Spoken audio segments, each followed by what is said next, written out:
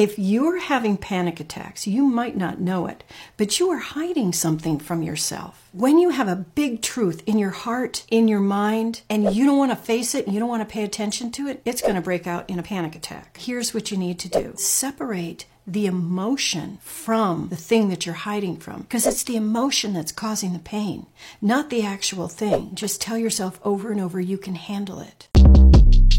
Shortcast Club.